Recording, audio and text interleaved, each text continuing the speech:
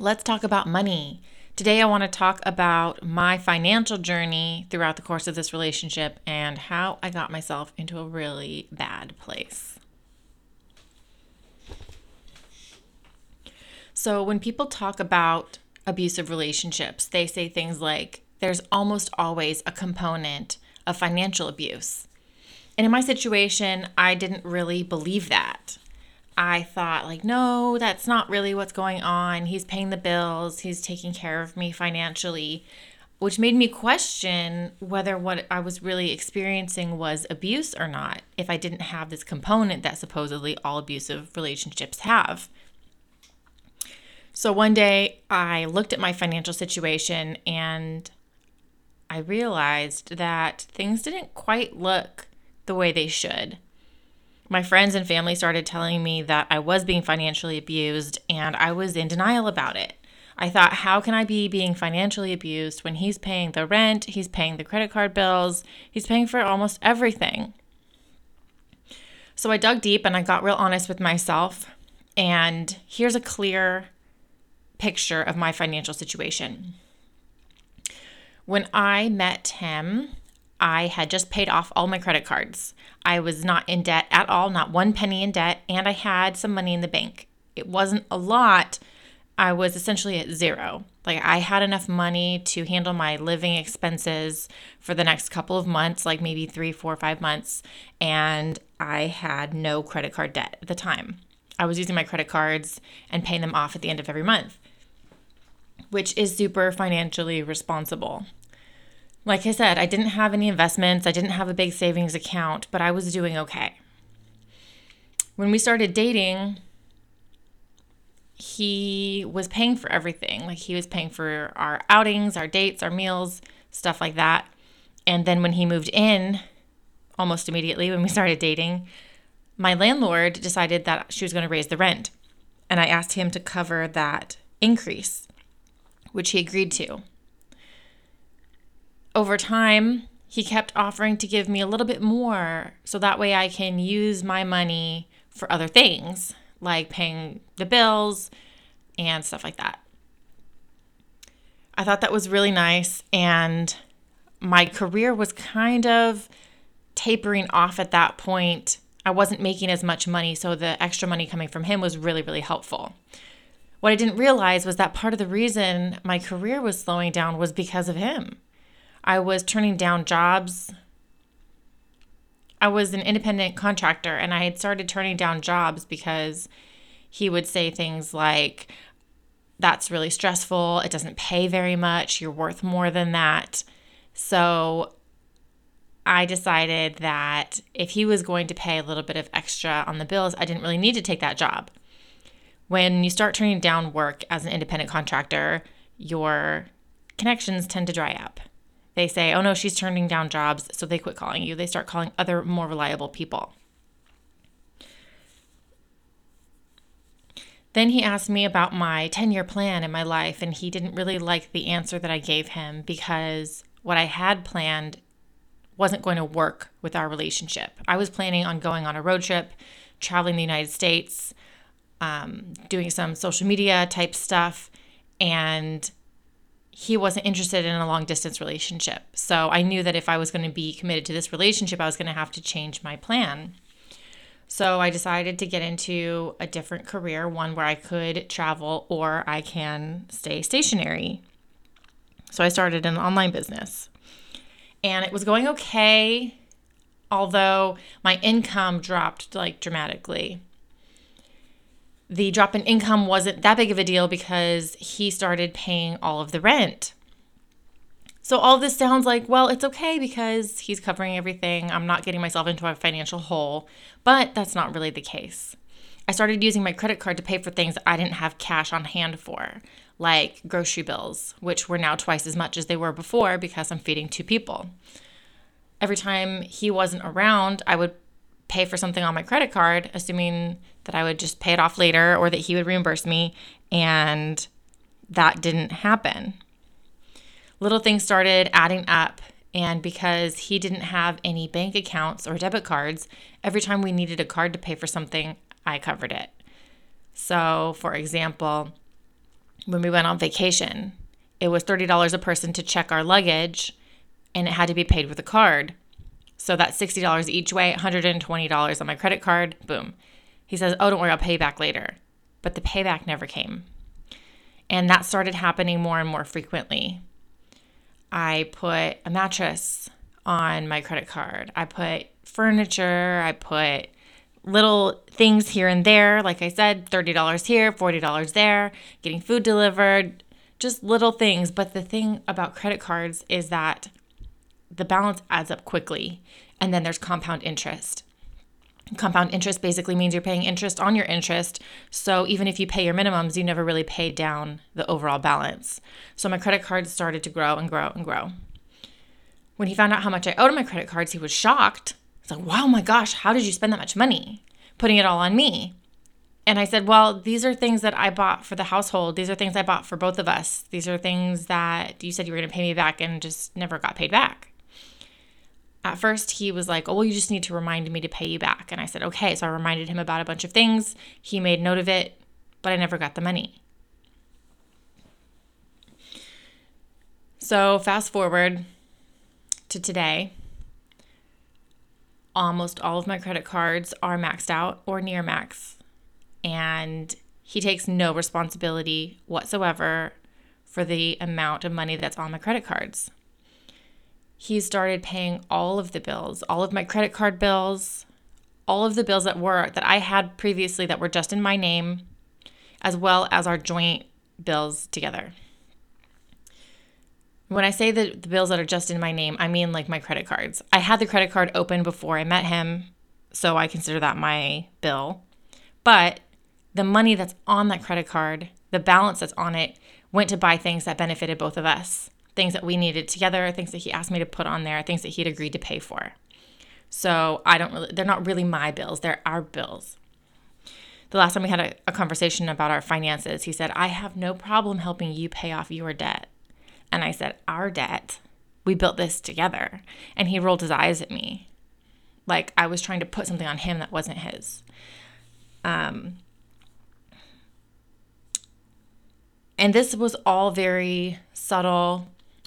I still wasn't really sure if it was manipulation, if it was just a coincidence, like how this money got onto my credit cards, how my debt started increasing. You know, we bought a vacation package together, which required that I open a new credit card, but that went in my name, not in his name. Every time we needed to do something that cost a lot of money, it went in my name. So all of the debt was under my name and all the income was his. Since the debt was under my name, he calls it my debt. He absolves himself of all responsibility because it only has my name on the bill. When I really admitted to myself that there might be some abuse happening was when we bought a car at the beginning of the year. We had a car and it started acting funny. It was really old. Mind you, this car was his car that he'd purchased earlier on in his life. He'd had it for a couple of years. I didn't have a car when we met. I was riding my motorcycle, which he found very dangerous. So he insisted that I drive a car because he felt like it was safer. I had no desire to drive a car. I had totaled my car a few years back and I didn't feel like driving in Los Angeles. Me taking Uber and Lyft and public transit and my motorcycle was perfectly fine with me, but he didn't like that, so he insisted that I use his car.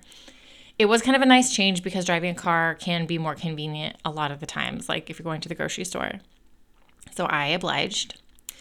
Well, after a couple of years of driving this car, it started to break down, and he was worried that I was going to get stranded.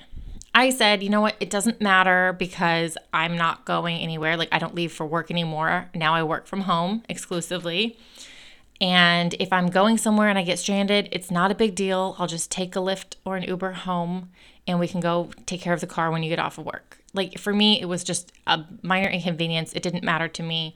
I was willing to drive that car into the ground because I still didn't really value having a car. Well, he insisted that we get a car. He kept trying to pressure me to help him pick one out and go car shopping. And I told him literally, word for word, there are an infinite number of things I would rather spend money on than a car. And he dropped it for 2 days. Then he was back on the search for a car. We ended up at the car dealerships, and I thought to myself, you know what? If he is so insistent on buying a car, then he can buy a car. He had a car before we met. He let me borrow it. If something happens between us, he'll keep the car, and that will be that. He will just have purchased himself a new car. So I was said, okay, fine. Well, when it came time to purchase the car, the credit came back and he was declined for credit. So if we were going to purchase the car now, it was going to go solely in my name. It made me very uncomfortable. I suggested we wait until his credit was at a place where we can both be on the name, or we can both be on the title of the car. I suggested that we wait until his credit was at a point where we could both be on the title of the car. And he insisted, no, we get it now. I felt really pressured. I knew that I couldn't really say no because it was going to cause a big fight, that the fight would last for weeks or months. All of my friends tell me things like, well, you signed the paper, you had the power to say no. You got yourself into this mess. And yeah, that's true. But it didn't really feel like I had much of a choice at the time. I had to weigh my options and what was going to be safest and most comfortable for me. And just giving in seemed like the best option at the time. Now, if you're not in an abusive relationship, if you've never been in an abusive relationship, this idea that you can get pressured into doing things that you don't want to do seems weak to some degree. But when you're in a relationship with an abuser, they have spent years wearing you down, convincing you to do what they want to do, punishing you for not doing it. And the fear of them and their manipulation and their abuse is so great that most of the time it feels easier to just say yes and do whatever they want than it is to put up a fight. Just as an example, one thing that I did put up a fight about was my foray into bodybuilding. It was very important to me. It was something that I shared with my parents that I really wanted to do. And he refused to support me, to come to my shows. He fought me every time we went to the gym. It was a fight. Every time I practiced my posing, it was a fight. Every time I went on a diet, he would try to sabotage it. And I fought and fought and fought for that for well over a year before he finally started coming around and just letting me do it. Now, it would have been so much easier for me to just give up on the bodybuilding, but this was something that I really was not willing to give up. This was a part of me, of who I am, of what I love to do, and I felt like my life absolutely would not be complete if I did not pursue that. Was it worth years of fighting just to be allowed to do what I want to do? For me, yeah, it was. But there are a lot of things that are not worth fighting daily about for over a year to get your way. And the fights are not normal squabbles. They're like manipulations. They make you feel terrible about who you are, about your values. They make you feel bad about your friends. And they will start fights about anything and everything because they're still mad at you about not giving in on that one issue. So was it worth a year of turmoil, a year of volatility, a year of emotional upheaval to say no about this car? No, it wasn't. So I signed the papers and I got the car. So now I'm looking at my credit report and I look at how much money I have in debt and how much money I have in surplus. And the number is scary. Now, to most people who have stable jobs, $30,000 doesn't sound like that much debt. It's manageable. Yes, it is totally manageable.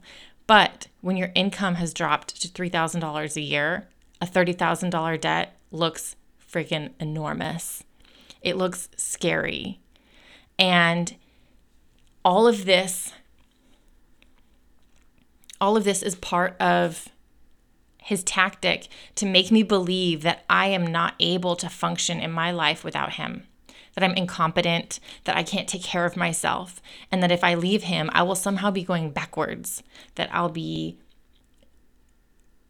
lowering my quality of life, that I will be struggling, and that I need him in order to get by and to manage this debt. On one hand, it feels that way. It feels really real. It feels like, how in the world am I going to be able to take care of myself if I leave him? And on the other hand, I have to keep reminding myself, he's the one that got you into this. And when I was on my own, taking care of myself, I was completely debt-free. I had money in the bank and I was happy. It wouldn't take me long to get back there. I'm such a capable person. I moved out of my house when I was 16 years old. I started working. I got my first job. I took care of myself just fine before he came along. For over 15 years, I was completely fine. I was happy. I wasn't late on my bills. I never got evicted. I was more than capable of taking care of myself. And now, for some reason, after 4 years with this guy, I feel like a complete incompetent mess, like a child, like somebody who couldn't possibly take on the world. And that's humiliating, embarrassing, and scary AF, just to be honest. But I know that as soon as I leave, my income is not going to be $3,000 a year.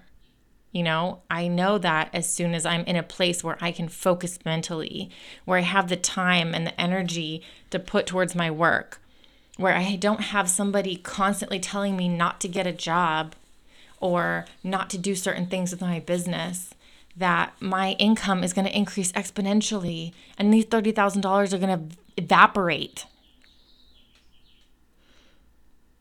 And that's my logical mind, that I know I can do it on my own. But my emotional side says, no, you can't. And it's really scary. So in order for me to get past this, to get through this, and to start doing